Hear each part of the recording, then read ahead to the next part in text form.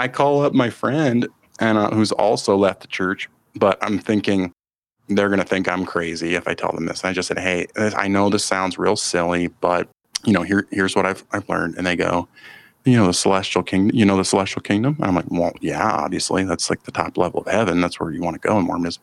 And he's ex-Mormon. He goes, I've been there. He proceeds to tell me he had grown mushrooms and tried them and had this visionary experience. And I'm like, I'm sold. The amazing thing about the mushrooms is that they speak. They talk to you.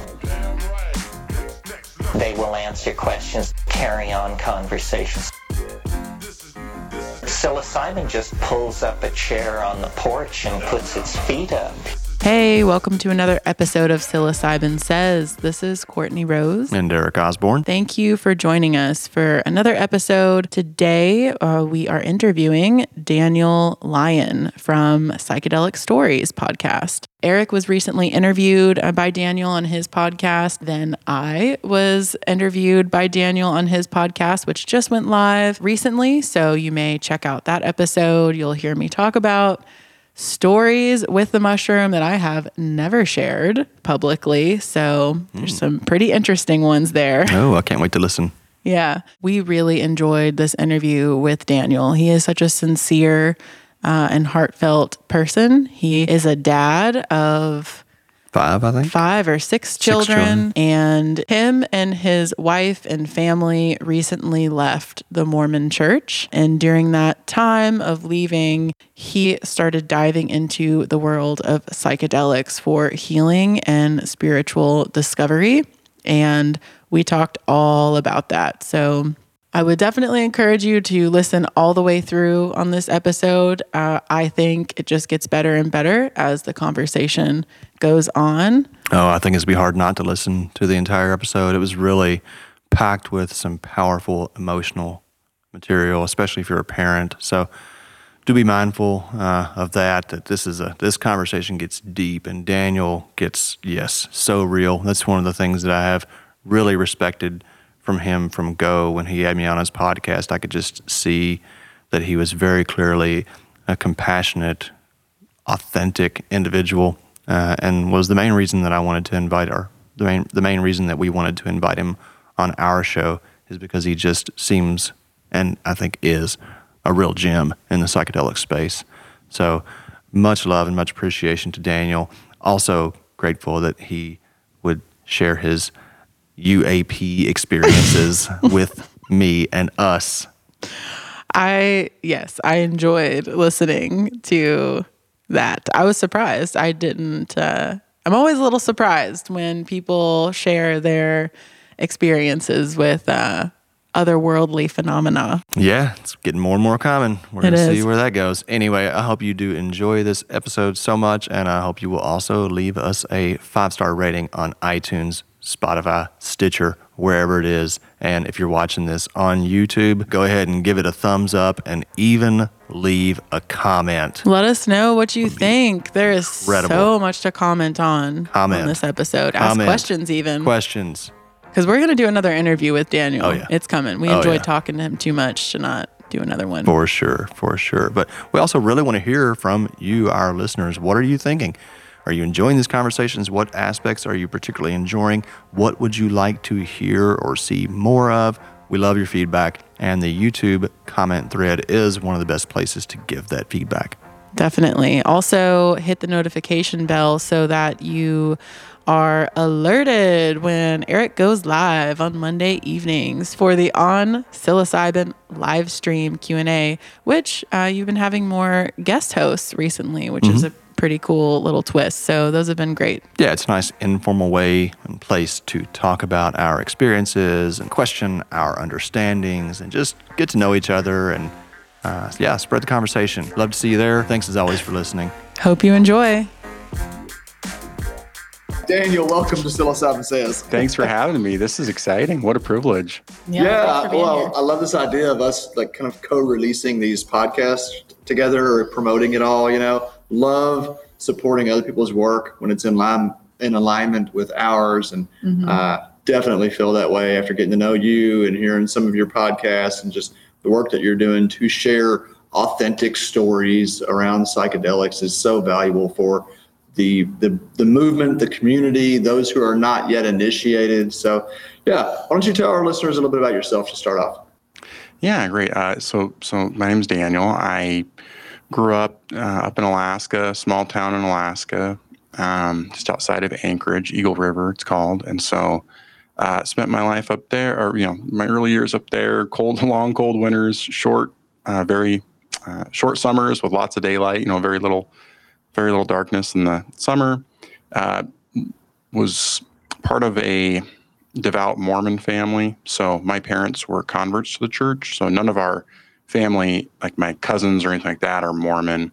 Just my parents. My dad got real into it. He was in the Navy. My parents' marriage was about to fall apart. So he was trying to kind of reform himself. Met a guy on a Navy ship who was, smoking a joint, and the other guy, the Mormon, was smoking a joint and shared the Book of Mormon with my dad somehow. I don't know how that happened. And my dad read it in 3 days and was like, "I'm in," forever. So, family of 5 children. We all grew up in it. My older brothers went on Mormon missions, and then I wasn't too into it as a kid. I kind of hated church actually, but as I got into the teen years, they start really pushing morality teachings and things like that. And I started having a lot of guilt set in for just a couple, minor, normal teenage things I'd done. I thought, I'm going not to hell, I'm going to outer darkness. There's even worse version of Mormonism. So, oh, really? But yeah. Well, at least there was. They've probably softened it now, but you know how that goes. It gets worse than hell. Oh yeah, pretty much. Anything but the top level of heaven in Mormonism is kind of hell. I mean, the lower kingdoms of heaven they sound like nice, but they're like, but that's it. You'll never learn or grow more or whatever. But there's a whole rabbit hole of Mormon doctrine you can go down. But so anyway, so my brothers went on missions. I would read their letters, and I'm like, oh my gosh, this sounds hard. They're out there like knocking on doors, street contacting. My oldest brother went to Japan.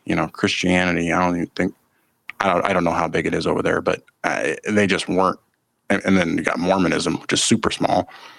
So it just sounded super hard. My other brother went to Russia. So he's walking around in the cold winters, knocking on apartment doors. Those people didn't, and then they would every once in a while meet someone who would join the church, very rarely. And then that person would kind of after a few months stop coming. So I was like, if there's any way I can get out of this, I will. But yeah, I believed. It's like, what country am I going to go to? Oh, geez. Yeah. So anyway, I don't want you to get too into that, but I ended up going on a mission too. I went to New Zealand, which was a cool place, but very hard experience. I didn't get to go hang out at the beach. It was a grind day to day, knocking on doors. And I tried to really follow the rules because I wanted to be obedient. We were told we would be blessed for that, and that people's salvation depended on our obedience. So that was a lot of pressure, but, got back, met my wife very quickly, got married very quickly. We have 5 children. Life is sometimes a blur, just family life. You're busy, work, school, education. So I do financial analysis, budget analysis with a background in accounting. So nothing super exciting, but it pays the bills, and I've tried to do well and perform well at work so I can support my family, make friendships with people I work with. There's always challenges in the workplace with different personalities and stuff like that too. But yeah, so then we were, happy Mormons and doing our thing. And then a few years back, I was aware a lot of people were stepping away from the church. My brother left, my sister-in-law, she's gay. She left, understandably. It's not a great place if you're gay when they teach that that's a sin. So, we had family members leaving, people in our congregation. Every year or so, a family would kind of disappear. And why did they leave? I don't know. I knew there were some online personalities who were, pushing half-truths about the church. It was what we were told, things like that. But eventually I started to read some of it because there's some things that just weren't sitting right with me. They said we couldn't use the word Mormon anymore. And I'm like, what? I've been a Mormon my whole life. Like they want to kind of rebrand. So this is like a few years back. The president of the church gave a speech and he said, using the word Mormon, it's a victory for Satan.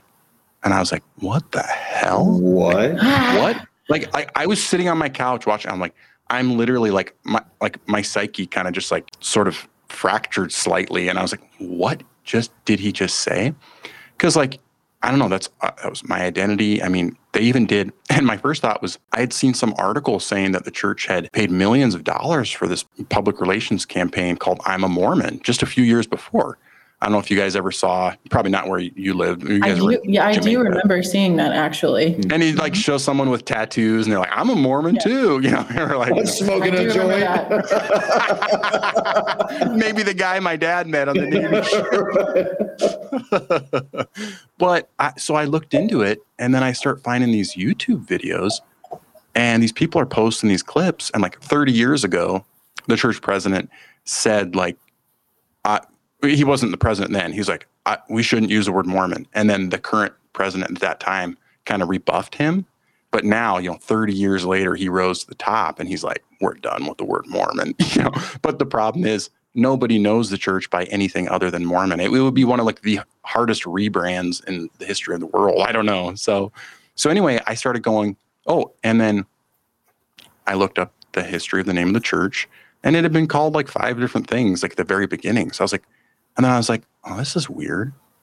And then this history book came out, a new church history book, and the stories were different. They're weaving in elements I had never heard of before, except for from my brother, who was telling me, quote unquote, anti-Mormon lies because he had left the church. And now those lies are in the history book. And I'm reading it and I'm going, is it? These are people I've trusted my whole life as authority figures. I've actually kind of feared them a little bit because sometimes oftentimes they tell me I need to be doing better. Or I need to be going on a mission. I need to repent, things like that. And now I'm going, oh no, could it be possible that they're purposely like hiding things from me? Not just like accidentally omitting things. And that's when I gave myself permission to kind of go down a rabbit hole. And I came to the conclusion that for me, at least, I felt some things were being purposely concealed for, most of my life. It's just kind of hard now with the internet. They can't really keep a lid on things, but, and other people can come to different conclusions. I don't want to, I don't want every other Mormon out there to think, oh, you need to leave the church too. Because it's an important part of people's lives. It's their community. It's their way to connect spiritually to, a higher power or with other people, things like that. So, so I kind of went down that rabbit hole. And then I came across this essay by some people, this one doctor, who's like a physician, and then some other guy who's just kind of like an independent, liked researching history. And they were theorizing that like entheogenic substances or like psychedelics, like ergot derived stuff, LSD type substances were being used in early sacraments by Joseph Smith. And I'm just like, my jaw kind of dropped. And I'm like, wait a second. Because they were pointing out how early on, there's all these visions and, angelic appearances. God is appearing to Joseph Smith at the dedication of this Kirtland temple. Angels are appearing above the temple.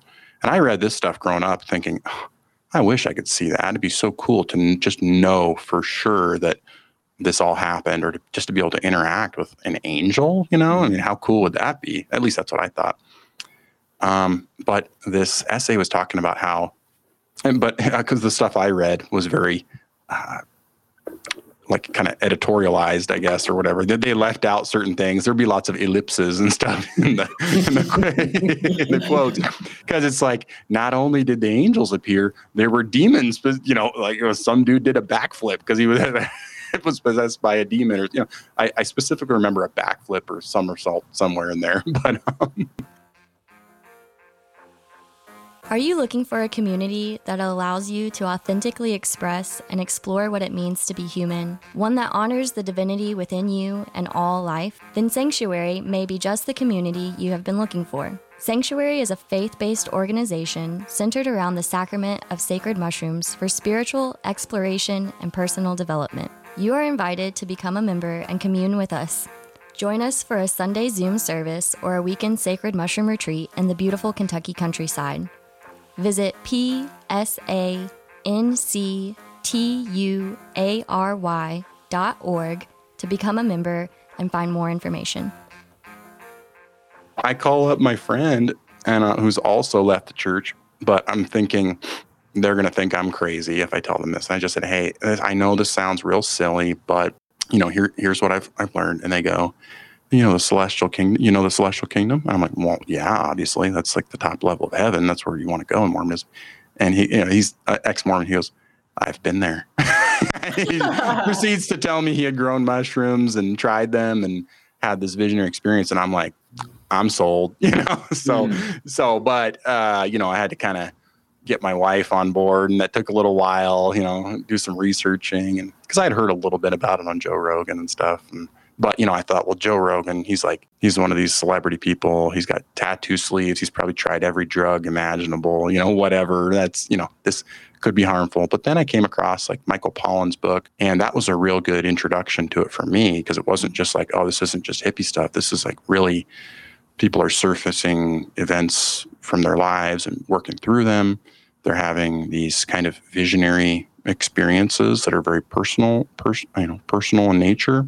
So that kind of led to my first of a number of mushroom experiences. So, yeah. So I'm curious, when you started going down the crazy anti-Mormon rabbit hole, was your wife kind of right along there with you? Like, I'm curious about the transition out of the church and like how that was for you and your family. Yeah, at times that was kind of like walking a tightrope, it felt like. So I came across it. We had seen, we would see people leave the church, and then the church is it's kind of brilliant. What they do is they kind of tell you, well, when people leave the church, these are the things that are going to happen. They're going to be angry. They're going to want to party, do all this stuff. Well, yeah, of course, a lot of people were angry and they did party and things like that. And so we'd see that, and you don't really want that to happen to you. And the church kind of, you don't want to be like the evil person or whatever, right? Or get divorced. I mean, we've seen a lot of divorces too, because one person leaves, the other person doesn't. And it's like Mormonism is not just like, well, yeah, I think I'll go this month or something. I mean, for some people, there's different kind of Mormons, just like there are different kind of Catholics or different kind of psychedelics users, things like that. But anyway, so I actually started researching this stuff, and I didn't tell my wife initially, because I'm like, oh shit, I could end up just like my brother, divorced. Mm-hmm. My kids could hate me, because his kids were just like, he's gone down the evil path. I thought he did too, but I tried to be respectful of him. We did get in a pretty big fight, but fortunately I actually resolved it before I left the church. I just felt like I needed to be more respectful of his beliefs, and from the beginning, I thought he should be able to teach his kids what he wanted to, because they're his kids, even though he left. But so for me, my thing is podcasts, because I just don't have a ton of time to read books. So doing my accounting stuff, as long as I'm doing stuff that doesn't require like a lot, if it's repetitive stuff that I'm doing, I could listen to podcasts for hours a day at work.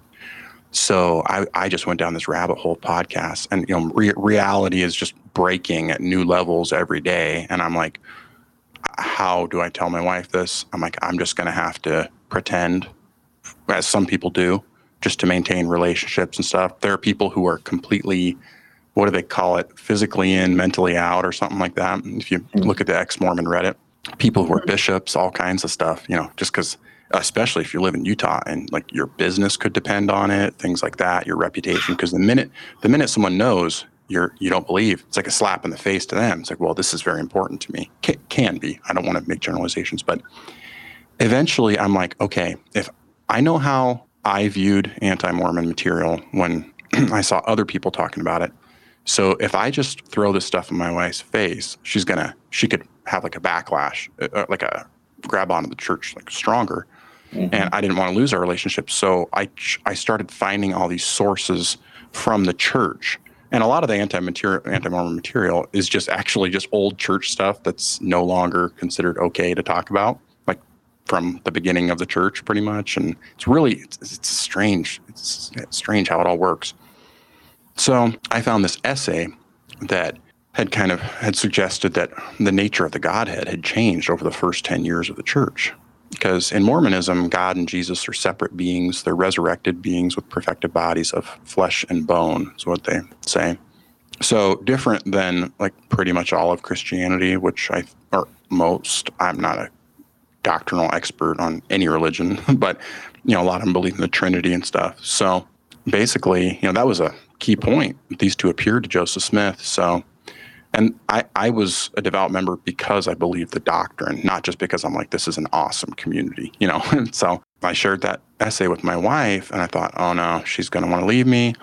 And as she's listening to it, I'm getting to the part about the Godhead, and I'm getting real nervous. But the way this guy lays it out, he does it real well. She's got her eyes closed, her head back, and I'm like, she's pissed. And I read it to her, and I'm almost getting ready to cry telling her about it because I was worried to tell her about it. And then she starts snoring, and I'm like, oh crap, she'd fallen asleep while I was reading the essay. So I read it to her the next day, and she's like, oh, okay. Like, it just wasn't really like clicking with her. She's like, okay, all right, I guess that's kind of weird, And I'm like, weird. I'm like, this is just monumental, And then of course I had like 30 other things I wanted to tell her, but I didn't because I didn't want to scare her off. So she started reading that same history book, and she got into some of the footnotes on polygamy, because growing up, we knew Brigham Young had wives. You can't hide that. It's it's all over. We didn't know Joseph Smith had practiced polygamy or polyandry, which, crap, I just forgot the definition. Polyandry is, where you have a married person is with another married person? I can't remember. Polyandry is or is it polyamory? Multiple polyandry is multiple men, single woman. Oh, that's right. Okay, so so maybe it's just polygamy, but he did it where so we're reading these footnotes, and she learns the early days of the church. We were always taught the church was persecuted, because of Satan. Satan wants to thwart the truth coming to the world. So we're thinking all these mobs of people trying to arrest Joseph Smith, or it's all on false charges and stuff.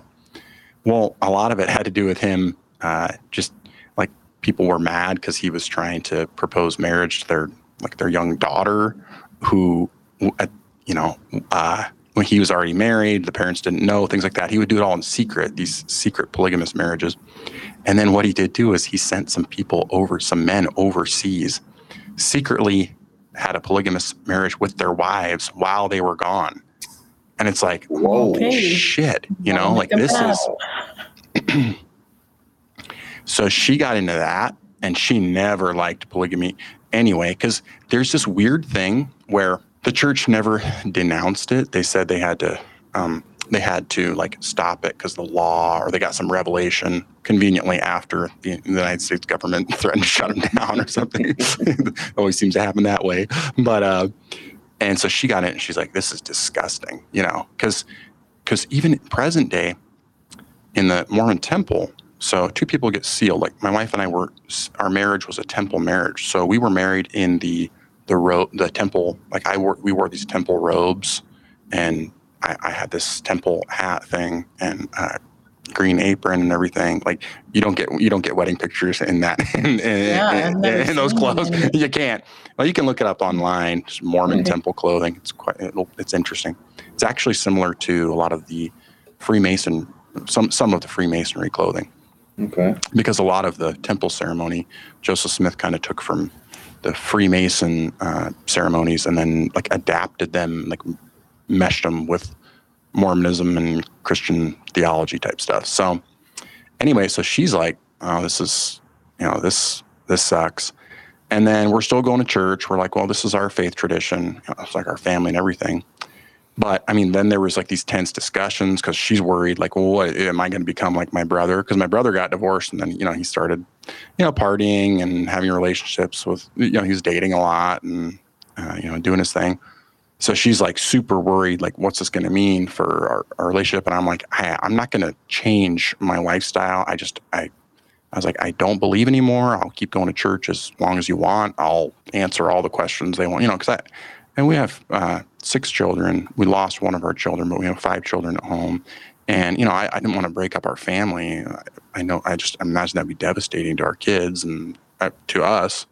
Mm-hmm. So very tough, kind of walking a tightrope. But eventually we both read a book and read some essays on some of the sexual abuse problems in the church, which we didn't know about, because the Catholic Church is more decentralized and it's way bigger. So those stories have been in the news for years. But in the Mormon Church, it's highly centralized, and it's an extremely wealthy institution. Like, the Catholic Church is broken up into dioceses and stuff. And I was just listening to a podcast with an attorney who's gone up against the church, and it's probably the single wealthiest church in the United States. Like, with assets, I think he said approaching $1 trillion. When you look at not all just their investment fund, but tons of real estate, farmland, apartment complexes, hotels. I mean, it's a big deal. So anyway, we read about the sexual abuse and kind of some of the cover-up stuff. You can't, any community could have sexual abuse in it, but how it's handled is a big deal. So we kind of learned about some of the cover-up stuff and just realized, well, if something happened to one of our children, the church's attorneys are going to look out for the church. They're not going to look out for our children, because it's been in the news lately. There's like a hotline that they tell church leaders to call, and it goes straight to the church's law firm, those attorneys have a legal obligation to protect the assets of the church, is what this attorney was saying. They cannot offer guidance legally that would be in the best interest of a victim. So that was like the final straw. Wow. And so then we had probably, a year or so where it's like, we're figuring things out. It's hard. Did we make the right choice? Our family relationships just were kind of obliterated, So, kind of a long-winded answer. Sorry. That's huge. That's huge. That's huge. How long ago was this? So it was like the fall of 2018 is when I started really digging in. And then by like the spring of 2019, we stopped. So it's been stopped going. So it's been over 3 years. But I think, it's been a process, and we're kind of each finding ourselves and finding our own identity, but also, maintaining our family identity and relationships and trying to nurture those. So, I couldn't say that my wife and I have like the same belief system, even. Like, sometimes we don't know what we exactly what we believe or have this firm. And I'm kind of like, well, that's okay. It's kind of nice to just keep an open mind. I mean, I think it's nice for people who want a sort of a strict belief system to have that. It's fine. But then for me, I just kind of enjoyed having this more inquisitive approach and going, well, what about that? What about this? Interesting idea here or there. So when you first engaged with psilocybin, how did this life experience turn up, if at all, within that? Oh, well, lots. Yeah. So I thought, well, this would be really cool to have a vision. Actually,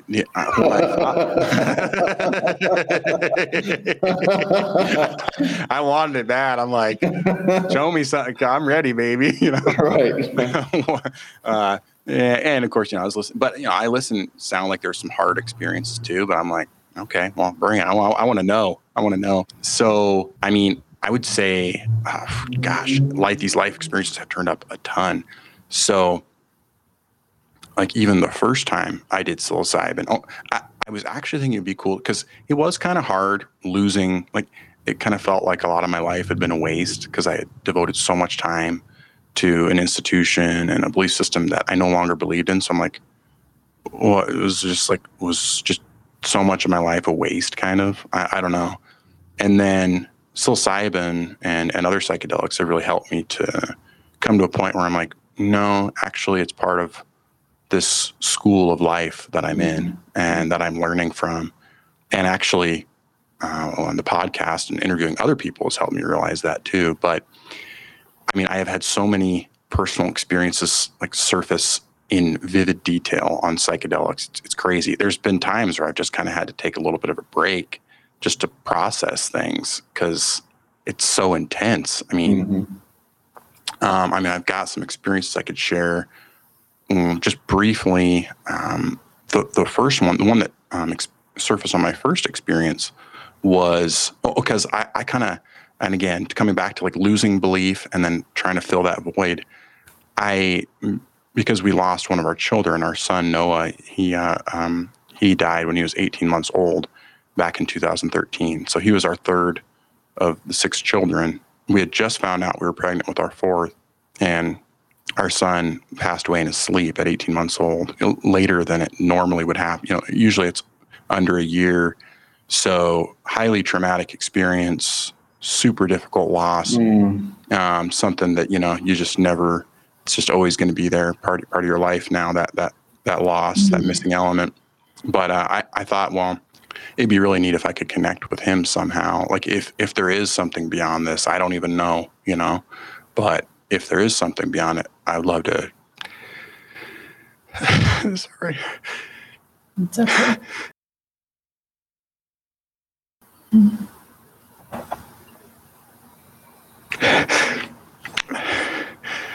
I just wanted to communicate with him.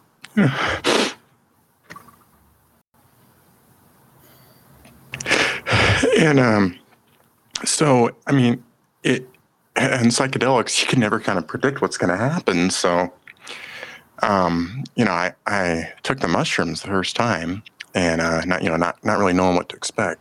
It was like I got just transported, whoosh, I don't know how to explain it, but all of a sudden I was in another realm. And I closed my eyes and blindfolded because I'd read in How to Change Your Mind. They did that, and I'm like, I want to go deep, So blindfolded myself, and it's like automatically just got transported to the funeral home where he died. Because I had left for work, and my wife found him, after it, because I left for work pretty early. I had started work at 7:00 at that time. And, I didn't get to see his body for a few days. They kept it, they took it. They wouldn't let me see him when I got to the house. My coworker drove me there. My body wasn't even really hardly functioning, because it's like, I just want my baby back, I just want to go back to the way things were. And, but so I didn't get to see his body for like 2 days, and they treated us really kind of almost like suspects, because I guess just because bad things do happen to children. So it was an unattended death, so they have to investigate it and stuff. But that sucked, So they're like questioning us and everything, and taking things from our house, from our medicine cabinet, and all kind of like weird stuff, like cutting open the mattress and taking it. It's just whatever. That's their job, I guess. And my wife will forever hate police because of that. But so I got transported to the funeral home, and when I was there with his body, I just kind of touching his little hands and feet. They were.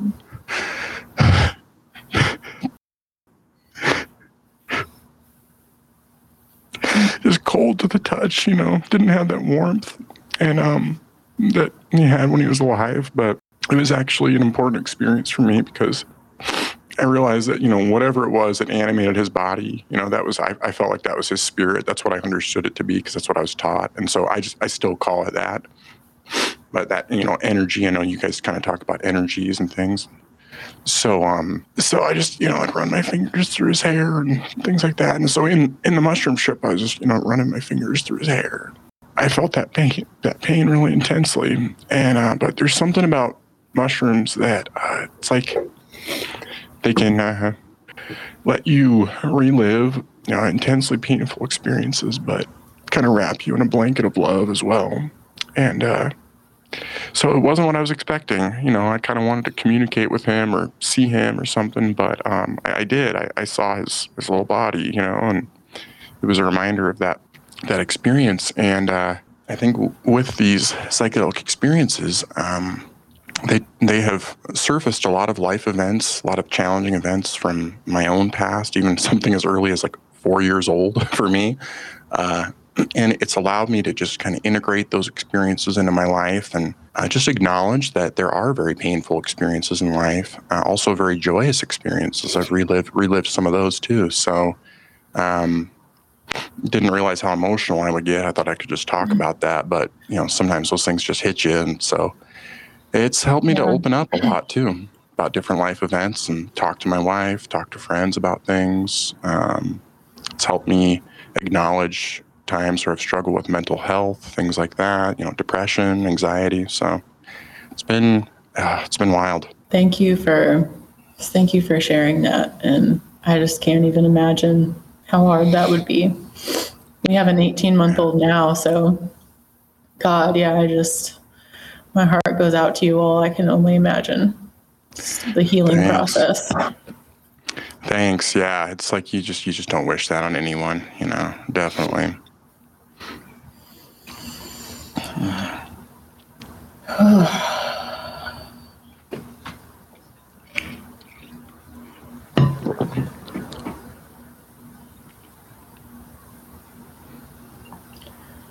Yeah, just taking a moment to feel that.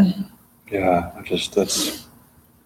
don't know. I don't know how something like that can not always hurt. I don't know how. It does. We make sure he's part of our life. He's still part of our life, part of our family. So one of the things we do is on the anniversary of his death, that's in February of each year, we we try to do something thoughtful with him, watch some home videos, things like that. We love, thank goodness we had gotten smartphones, just around the time he was born, because we got some really fun home videos. What a sweet little guy. Just a lot of fun. So it's nice to try to focus on feelings of gratitude. Sometimes you just need to feel the pain, and with time, so you're not feeling that intense pain like all the time every day, just because you have to go about life and work and got children to raise and have experiences with. But Yeah, how has that experience impacted your, not your worldview, but just your perspective and your engagement with life and with the children that are still here? Yeah, well, it had an immediate effect, definitely. I realized, at the time, I think I was I was a financial analyst. At the time, I wanted to advance in my career and, move into upper management, earn more money, support my family, hopefully have like a comfortable living, get into a house, things like that, which, those things have happened. But I definitely kind of put the brakes on things. And what was most important was just, quality time with family, getting home for dinner every night with my kids, being able to read books to them, or, some of my kids, they like having a little back scratch before bed. Or, my one son, he's like, I want a deep tissue massage, my back. I'm like, okay. So, they all have different personalities. And I like that. I want them to be unique and different. They don't need to have the same hobbies as me. They don't need to, my oldest son's really into gaming. And so I try to encourage him with that. He's starting his own podcast where he's interviewing his buddies and they tell stories about the first video game they played and, blah, blah, blah, that kind of stuff. So, it's affected everything, I think, and we're real open with it. My oldest two, they have some memories of that day too. My wife, it was, she called me on the phone that day from the, I could hardly understand what she was saying. It was the most terrifying sound that I heard on the phone. My oldest two were right there, and they thought they heard her screaming and they thought she was joking about something. And then she brought Noah out, and his body had become stiff and the blood had settled, in his face because he was just lying down on his stomach. And, they just got on their knees and were praying because, we taught them our religion very well. They're just praying to bring Noah back, and so, definitely. So can I ask a question? So, yeah. Where was this? Remind us where this was in the timeline of you leaving the church. Oh, so this was a while ago. This was 2013 when he died. So he died. Then our fourth child was born in October. So we literally just got pregnant. And we actually were living in Denver at the time. We moved out to Las Vegas just before for a different job, just before our fourth child was born, and then we had 2 more children. So a real busy period from 2013 to then 2018 when we started leaving the church. And his loss really complicated our leaving the church too. Because when I came to my wife to say, like, I don't really believe the church is what it claims it is, well, that has direct ties to our family and our understanding of the afterlife and being with our son again. Right. So, and that affects all of our family, who looks to us as an example of someone who has faith even through a difficult circumstance, or through our church community, who also heard that story and heard us talk about our hope for living the kind of life that we could be with him again. So this was all very complicated. That's kind of what I was wondering. Interface. So let me tell you a few things that happened. This is interesting. I'm glad you asked this. Lots of emotions, lots of anger, lots of argument. I mean, things just blew up. So my mom would say things like, well, just think of your eternal family. When she heard we were leaving the church, like hinting, like, remember Noah, or, remember your son. Like, shit, okay. So you're going to throw that at me. And my sister, she's like, well, we all know the doctrine, and so my brother-in-law said that. My other brother-in-law was like, oh, wish we got to you sooner, things like that. So not all of it was directed towards our son, but probably the worst one for me, because I'm not as sensitive to this stuff now. I think actually with time and with psychedelics, I've kind of gained some strength and kind of looked inside more for my own self-worth, as opposed to looking to extended family or even immediate family. I've had to kind of find myself. My wife is finding herself. Each of our kids are. But just before we left for good, I had really tried. When we did leave, I tried to maintain good relationships with family, because I wanted them to know we were decent people. We still had family values, things like that. I kind of wanted to prove myself to them. Well, that didn't really matter. I kind of helped. It kind of worked. But something that was real hard is I was having these things surface, these past events, things around Noah. Not just that. We could do a whole episode on my Mormon mission, because that was a wild experience. I told you, it was high pressure. It wasn't just like go out and like, we're going to preach the word and we're all happy. It was kind of like being part of a sales organization. Like, we had to record our numbers and blah, blah. And then there's all these speeches about, it's all on you. If you're not obedient, people are going to approach you in the next life and tell you that they could have had the gospel sooner if it weren't for your disobedience and stuff like that. And these things really got internalized into me. Some missionaries didn't care. They just went swimming at the beach anyway. But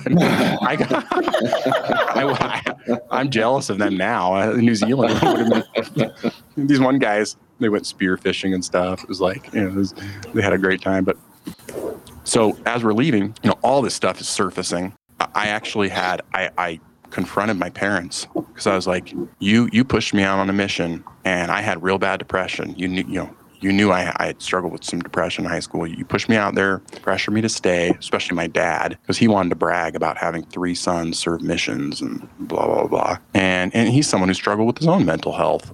So it's like, and I was supportive of him getting out of situations that affected his mental health negatively, but he wanted me to finish a mission. So I stayed, and it took a toll on me. But as I was leaving, I was real pissed at him and his response. So I confronted them about these things. And when you confront people about things you're upset about the past, you don't get the response you want. It can kind of make things worse.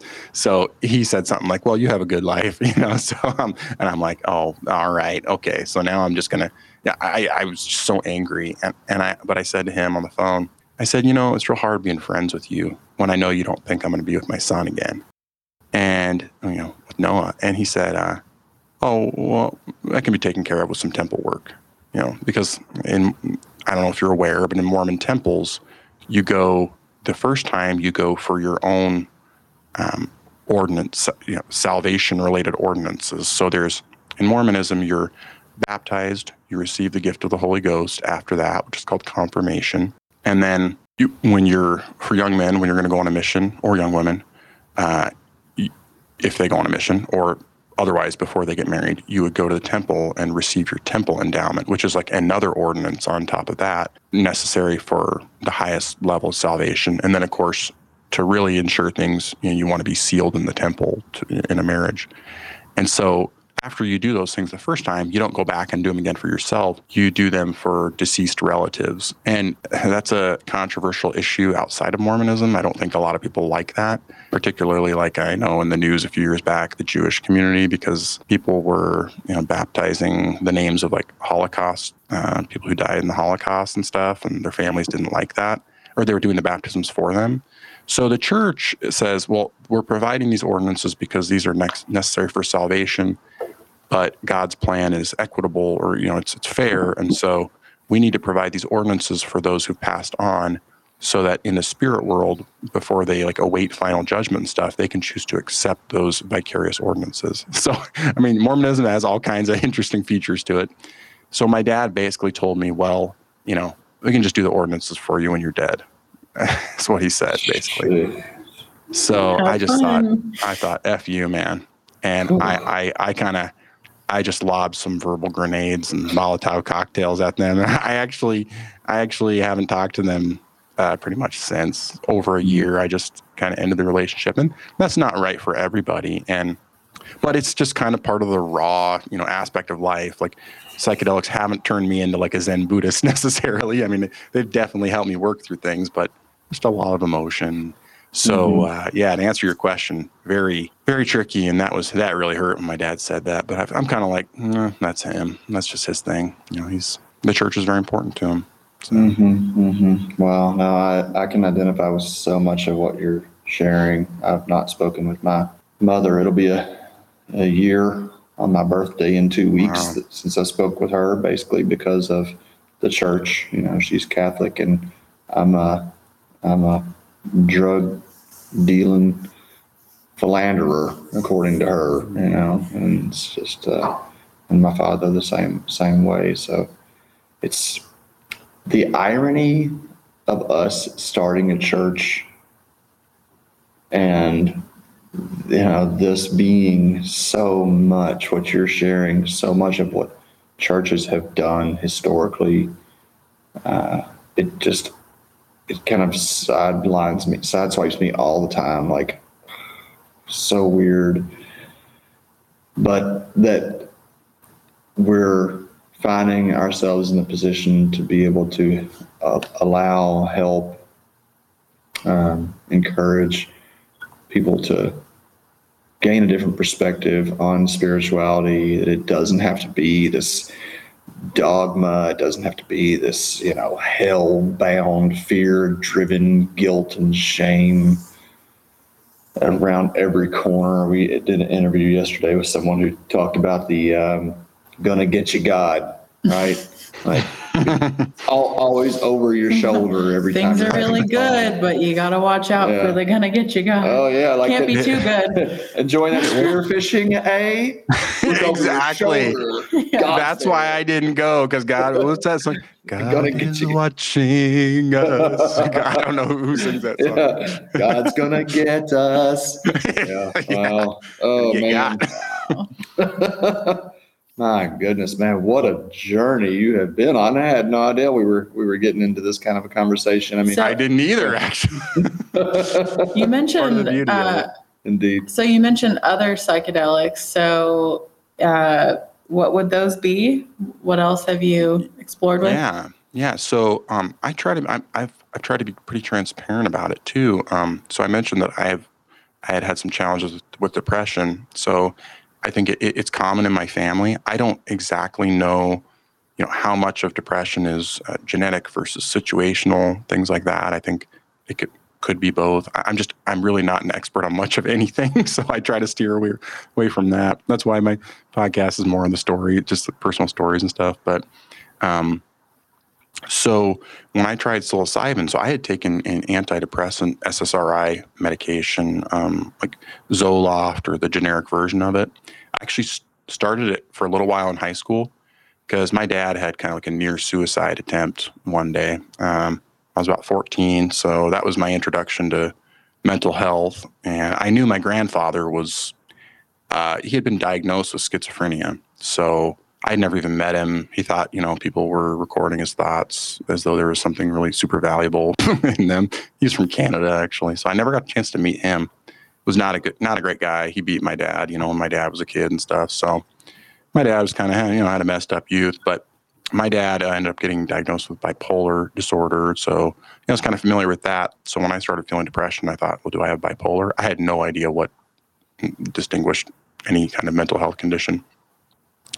Because I would kind of have these suicidal ideations and stuff, and they scared me, and I didn't want them, but I would just feel down in the dumps and have those. So I got on some medication in high school for a while, and then my doctor moved, and I got on a new doctor. I told my parents, because I figured they were knowledgeable about the stuff, and I didn't know about any trauma releasing stuff, all the stuff that everyone's talking about today. I didn't have any clue about any of that. So did do some medication, helped a lot actually in high school, my junior year. New doctor came into town. My doctor moved, got a new one. He's like, oh, you're good. Just get off this. So then I got real depressed again, but didn't even realize it. Sometimes you don't notice these things. And I knew so little of mental health. So by the time I got on my mission, I pretty much had an emotional breakdown because I was in a foreign place. I felt intense pressure. I was homesick. I hated my companion that I was with.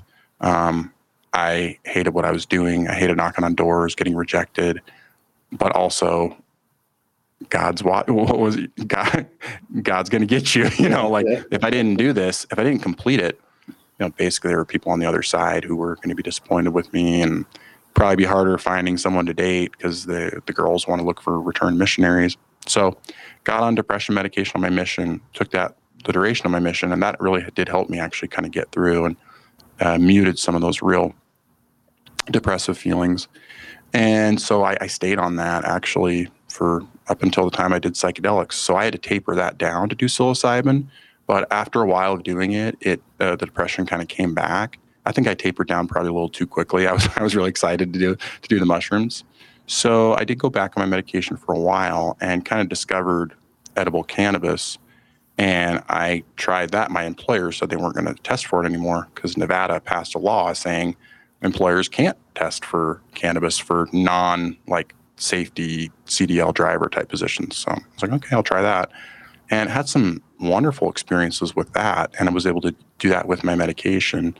And I mean, I'm going this feels like a psychedelic experience here, take 15, 20 milligrams even for me. At first, I combined it with some breath work. And there were a couple times I had a full-on mushroom trip experience just with cannabis and breath work. Not as much now, but the cannabis seems to do in a more subtle way, would kind of make me time travel back to different events and surface things, allow me to release a lot of emotion. I can get quite emotional on it and cry. So it's I'm not doing it and going to a party with friends, but it's more in my bedroom.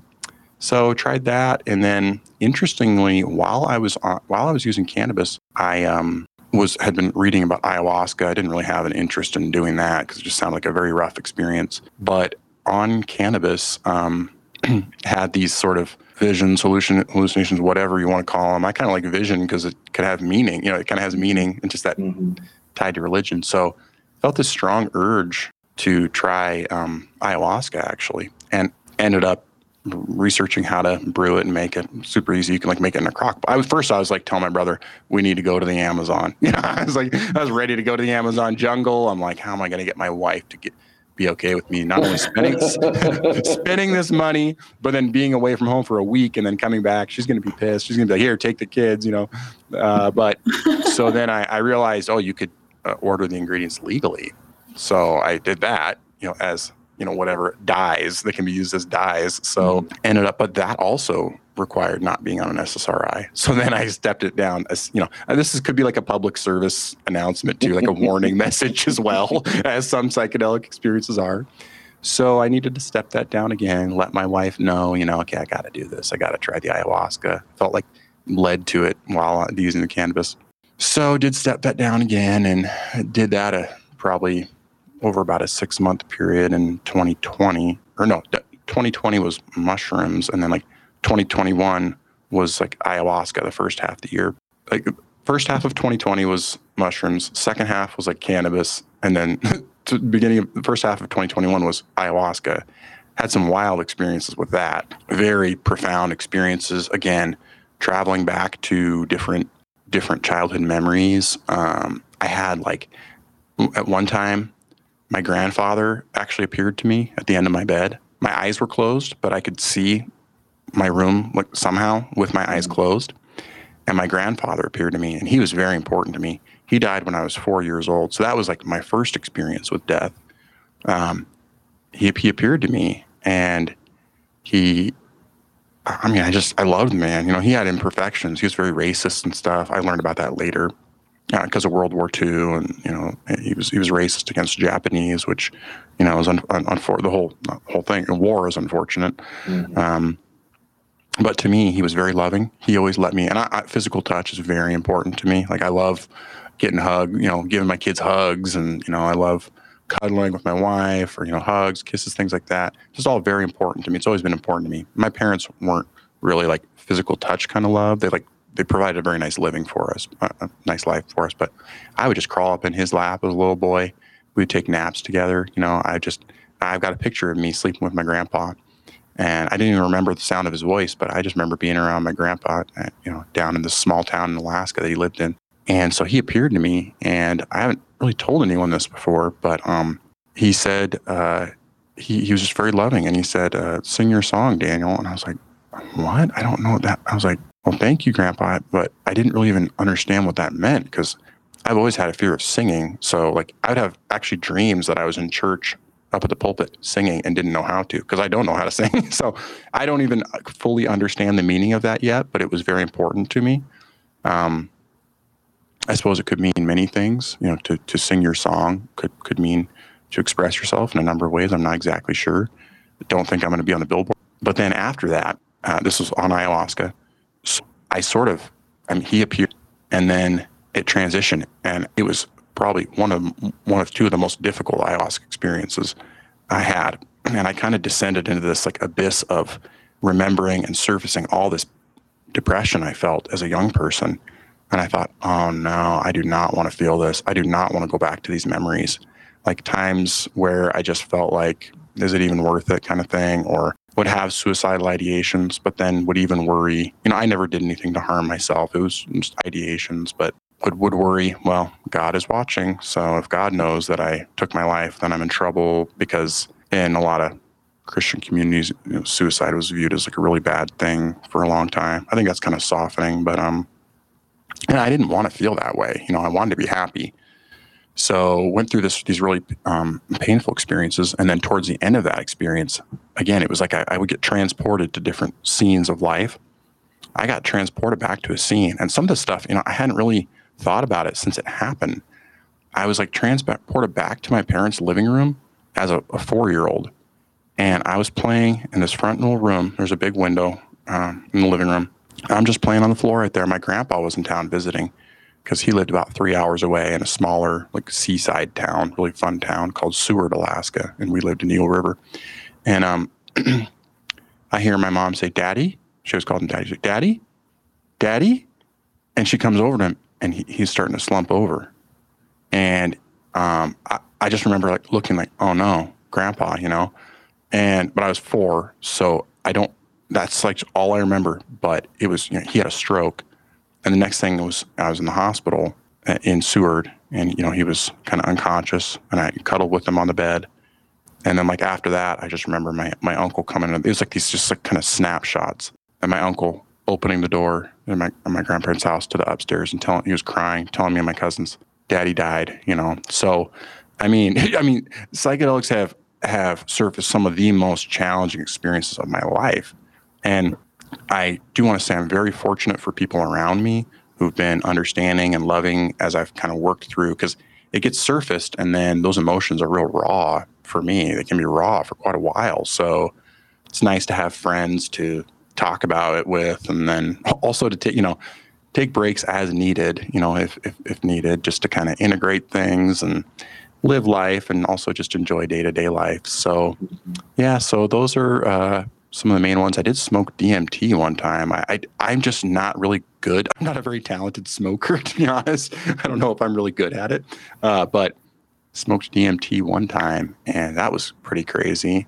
Kind of saw God, the old version of God. And this is hard to explain, but I saw the old version of God as this geometric pulsing pattern. I don't even know how to describe it, but I was so angry at him that I somehow killed him in this DMT realm, and that pattern like kind of died, and then this new one just like burst out, and it was pulsing in a different way and with different colors, and that was like my new God. And the new God had no bounds, had no dogma, no doctrine. It was just it was love and like mystery and all these things that are actually kind of more comfortable for me now to have as a God, I guess.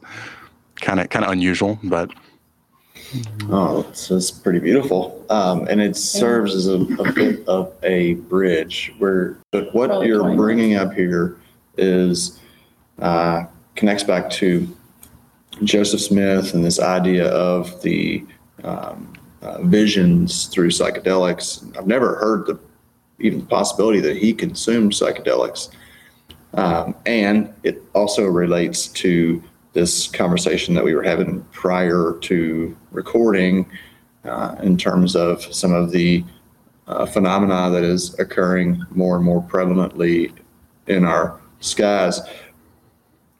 So I'm curious your thoughts on this interface of psychedelic visions, angelic beings, aliens, whatever, and like I don't really even know how to ask the question, if there is even a question, other than how are you integrating these different phenomena into a cosmology?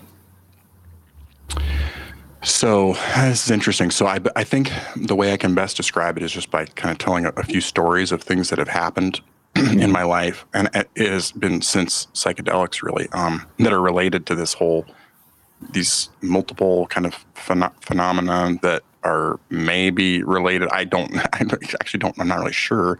Right. So I'll just kind of share my personal stories, and then listeners can judge them however they want, interpret them however they want. I'm not exactly sure how to interpret them myself. And I want to stay open-minded too. So right around the time I first did psilocybin, or no, was it psilocybin? No, I think it was right around the first time I did ayahuasca. I actually can't remember. It might have been psilocybin. It's like I didn't really see the initial UAP stuff come out like right away when it came out in 2017. I probably did, but my brain probably just kind of dismissed it because I was still all in on Mormonism, and I think our worldview can, I think, sometimes help us just deflect things that disagree with it without even really considering it. I think our brains just do that. So I'm like, what is this? Whatever. Yeah, some grainy black and white video. Yeah, these days, I mean, it's like somebody could create something way more convincing with some graphics software or something, So, but then right around, I think it was 2020. Yeah, because it was right during COVID is when they started in the news. They really started talking more about it. And we had just watched E.T. with our kids because we were kind of trying to show them some of these 80s videos. And I'm like, oh, hey, guys, here's this alien one, E.T., And then, like, shortly after that, I see they're talking about UAPs. And I tell the family, I'm like, what? So they telling me E.T.'s real or something? I'm like, what is this? I don't get this. This is just, I grew up just thinking this is science fiction. So then one of my ayahuasca experiences, towards the end of it, because ayahuasca, I feel like mushrooms more consistently get you into that mushroom space or realm. Ayahuasca, sometimes depending on the dosage, it's hard to measure the DMT. If you vomit before it really crosses the blood, the blood barrier or whatever of the gut, then you can have a lighter experience. Well, this one time, I threw up so hard in the bath. Like I tried to make it to the bathroom, and I just got to the bathtub, and I vomited so hard that I was like trying to like call out for help, but I couldn't. After that, I just like kind of shook my head because I was like, oh, like trying to just get this out of my system, like stuff was on my mouth. I started shaking my head, and I like broke through into this some kind of DMT realm. These colors just like, you know, the most vivid thing ever. And right in front of me is this gray alien. And I'm like, what the hell is this? You know, I'm like, so far, these psychedelics have shown me like personal things, interesting things. And here I'm like, maybe sometimes it just shows you random things from your mind. I don't know. So I had that happen. I didn't tell anyone about it. This is with your eyes closed? Closed. Open? Yeah, Okay. closed. I mean, yeah, I was just in the bathroom. I just like closed my eyes and shook my head. And then it was like, you know, my third eye open, I guess. The regular eyes closed, third eye open, something like that. And again, it just felt like, I'm not going to tell anyone about this. This is kind of, they'll just think this is really stupid. Mm-hmm. So I didn't. But then right after that, all these weird things started happening. Like we saw this show called The Phenomenon, I think on Netflix, and we watched it. And it was just very common sense approach. I think this is James Fox guy. He was on Joe Rogan. He talked about it. He talked about these children in Africa, like Zimbabwe or something. Yeah. Mm-hmm. They all shared the same experiences, drew these pictures and things. Mm-hmm.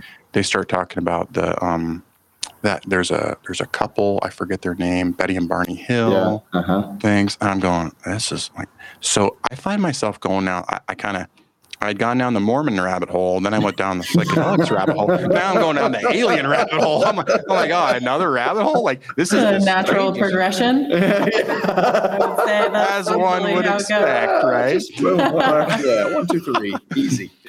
So I start, you know, studying all things aliens. And to my surprise, my wife and kids are kind of like, oh, this is interesting too. So we're all kind of going, huh, maybe, you know, because we're more open-minded. And, you know, my son, he's like, I think Jesus was an alien, like an ultra terrestrial. You know, he's starting to, you know, he's coming up with ideas. He loves it. He's trying to tell his friends about aliens. He's like, well, have you heard about this? You know, and they're like, a lot of them are like Protestant Christians and stuff. They're in this homeschool group. So it's like a variety of people. And they're like, oh, no, that can't be possible. But, and then I started coming across this, some podcasts where people talked about having experiences with like orbs and stuff, seeing orbs and these things. I'm like, what is that? And like I read about, listen to this guy, Chris Bledsoe, who has a very kind of wild story. And I didn't know if I believed it, but I'm like, and then I'm looking at his Instagram and he's like posting videos of these like orbs. And then I found this other guy that commented on his that showed some real vivid images of these orbs. And again, it's like someone could look at it and go, nah, you know, not very impressive, you know, or even if it was, they could be like, you know, it's like CGI or like, oh, that's a satellite. But then some of them would kind of change directions and stuff. Mm-hmm. So I ended up having a really weird experience one night. And again, listeners can judge us however they want. It could be just some weird, I don't know, anomaly, something like that. But basically, I'm out in my backyard. I'm just kind of looking at the stars. I kind of enjoy doing that in the summer out here in Vegas, you know, when the skies are clear, just laying out there and listening to music or whatever, looking at the stars. And I started noticing this, like I saw what looked like, at first I thought it was a satellite, but then it kind of flashed and then moved and then like changed directions and then faded away. Kind of looked like a star. So I'm like, well, what the hell is that? I don't know. Kind of like, and I'm a little worried to tell anyone because I don't want them to think I'm crazy. And then actually, so I haven't told this really anyone outside my family just because I figured people would think I'm crazy, but you know, whatever, I guess. So, and then one night I'm out there and I felt this like warm static feeling kind of on my arm, like really warm, like very unmistakable, kind of felt like a presence, honestly. And I don't remember, I don't think I was on anything, and just had this kind of weird experience there. And then later that night, or the next night, like one of our trash cans, or out in the back, I was out in the backyard, my kids were watching TV, and one of our trash cans that was full, like, moved like 10 feet across the patio. And my kids heard it, and our dog started barking. I heard it. They come out and we're all like, what the hell just happened? You know? And so that was kind of weird. It wasn't, it was like there's a little breeze, but I don't think that trash can could move that far.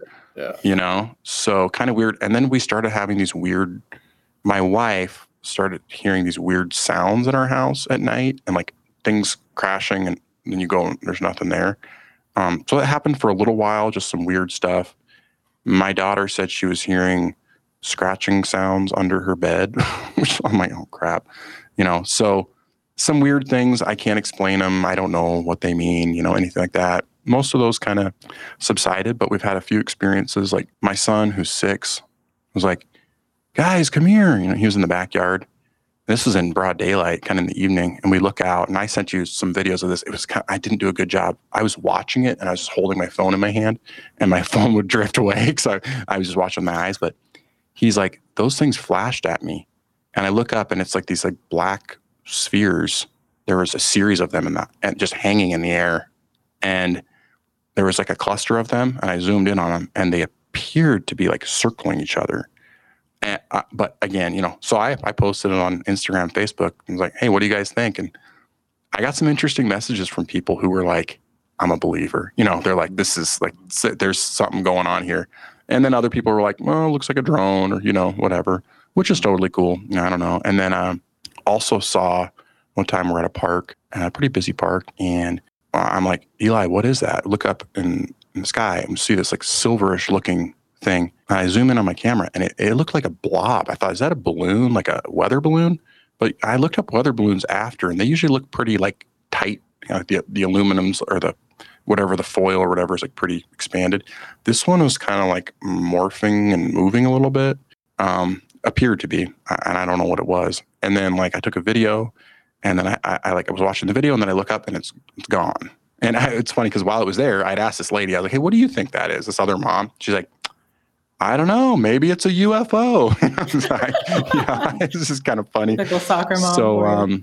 So yeah, and I haven't had, it's not like I'm seeing these things every day. Actually, I haven't had a lot of experience with that. So I don't know what to think of it all, but I think the psychedelics kind of opened my mind up to thinking like, well, we're here in this realm. I feel like I've somehow experienced other realms on psychedelics, or, these different, when I interviewed you guys for my podcast, these experiences, you've had experiences in these different realms. You guys are very experienced, probably more than most, especially because all the work you've done with, in Jamaica and then with your church too. And, it sounds like you guys have experienced these different like energetic type things. And I'm like, well, I don't know, I guess anything's possible. I don't really know. So just trying to keep an open mind and see where things go with all of it. But there's some really interesting shows and documentaries coming out about people who've experienced these things and then experienced like interesting synchronicities and stuff. Like even some of those people who are on that ship with the Tic Tacs, one of the guys who was like saw it on the radar and kind of had to end his career after, and, because he got made fun of and stuff. And then now they're coming out and going, well, yeah, actually we do see this stuff and we don't exactly know how, it's kind of, it can move in ways that our military stuff can't, or I don't know. It's all real interesting. It is interesting. And it's interesting to me that aside from science fiction, the only touch point that we really have to relate to are religious writings about these angels or beings, and not just Judeo-Christian literature, but going into Sumerian writings, some of the oldest stuff that's out there. And it's funny how quickly something that seems to have been a recognized part of our experience in a relatively short period of time could become so stigmatized that it can put you in the loony bin, kind of thing. Yeah. And now, after having so many people who have just been ridiculed because they're trying to share a story that's so powerful, and it doesn't matter to me. I don't really care what it is that happened, but someone had such a powerful experience that they need to relate that, and we need to give them the respect to be able to do that without judgment. And now, again, like we've got the military from around the world that is confirming at least sightings, if not interactions. And there is just so much that we do not know. And that's one of the things that I love most about psychedelics and the stories like you're collecting, is that it is compiling a bunch of, I don't know what's going on, you know. We need to bring the mystery back into life. You Yes. know, it's been in this kind of Newtonian or Descartian, you know, materialistic world, that this is how things function. 1 + 1 + 1 is 3. Have you ever listened to this guy? He's a young physicist, Deep Prasad, I think is his name. I think I have. That sounds familiar. I'm sure I've at least watched some clips, but I'll look him up after. Yeah, I encourage everyone to look him up. He has an engineering company that they are back engineering quantum travel. Yes. Just through visual evidence that they're seeing from these UAPs. Actually, I just watched a clip of that just the other day, actually. Okay. Of him. Yeah, he's kind of starting to come into the mainstream, but I was watching a clip of him talking about how everything functions on a quantum in a superposition. And we have this perception that, like, you know, you're here as this physical being, and what psychedelics have helped me absorb or experience more is this multifaceted expression of everything. Nothing is as simple. And when we think about ourselves or the people that we know and love and life as it is, it's so much more complicated. It's so much more dynamic than we can ever imagine. So it's so foolish of us to continue to believe that things are as we perceive them. I completely agree. I like what you said about bringing the mystery back to life. Yeah, it's just funny. Like I didn't grow up. I grew up in and out of a Baptist church. We were kind of like halfway Baptist. I don't know. My dad was not religious at all. He grew up like with people smacking him on the forehead in church and talking in tongues. And he was like, forget that. Peace out.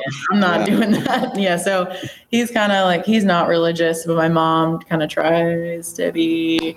And so anyway, I don't really have much religious trauma. But I do remember being in and out of church and hearing about angels and these visions and, you know, just I remember being a kid and just thinking like, that is crazy. Like, that is so crazy. Like, people kind of like what you shared, thinking that's really cool. Like, I'd like to have a vision and talk to an angel. That sounds pretty cool. But like, it is so funny that nowadays, like, if you were to say that, like you've said several times throughout this show, like, if I were to share this with somebody, they'd think I'm crazy. But that's what the majority of our society who's practicing some religion that's based in someone having a vision and seeing extraterrestrials or whatever, angel, whatever you want to call them. Isaiah, the prophet, in the biblical prophet Isaiah is, I mean, it's just a pure drug, like psychedelic, alien weirdness. It's just, Like, don't you realize your religion is based in people talking to aliens? But you're not a prophet. Well, after I did psychedelics, I'm like, oh, now I understand these texts better. You know, all these. I'm like, I get it now, or not. I get it, but like, oh, I have a different perspective now. Yeah. Like, yeah. Okay. Yeah. Oh yeah. Oh, Daniel, man, I hate to cut this conversation, man. This is wonderful. Really we're gonna have to have you back on, man. This is great. Definitely. Let's do it again. I mean, this has been so much fun. Thank you so much for having me on, and again for allowing me to share some unusual stuff without judgment and just being able to chat about this stuff. I love your guys' podcast. It's awesome. I'm really glad you're doing one together because you kind of get to know the host when you're listening to a podcast to some degree. And so, Eric, I kind of felt like I got to know you back when you did Psilocybin Chronicles. And then when you started your new one, I'm like, oh, this is great. I didn't even know who Courtney was. I didn't even know you guys were married at first. I thought you just like worked together at the church and I'm like, oh, okay, they're married. Like, oh, this is awesome. Yeah. So really enjoy your guys' podcast. Thank you. Yeah. Well, we want people to see that psychedelics can be a part of a healthy family. Mm-hmm. Yeah. They absolutely can. And we didn't even talk about whether or not your wife's had any experiences with psychedelics or not. She has actually. Yeah. Okay. She's had All some right. very powerful experiences, and actually just recently said, I think I might be ready to do ayahuasca again soon. So she's done mushrooms, ayahuasca, and edible cannabis as well. She on edible cannabis, she can trip out. It's like a good mushroom trip every time for her, basically. Mm-hmm. So Well, maybe we can do a couples Oh, that'd be cool. interview that would be sometime. fun. That would be fun. We'll have to get her on. Yeah, I'd love she'll be that. nervous, but I think she might be more willing to do it with me too, because she gets real emotional talking about. I mean, I guess I got real emotional too, but talking about some of the stuff, because she also relived our son's death, and hers was even she found him. So, but yeah, that'd be fun to do a couples podcast. Yeah, well, that's another awesome thing about the show and interviewing like this is for the people listening, that can be really healing. Like hearing emotion, that's something that we don't get to do a lot in our culture. And it's good. It's good to release it. Share. Yeah. Yeah. I also want to just express gratitude for you relating that cannabis is a psychedelic.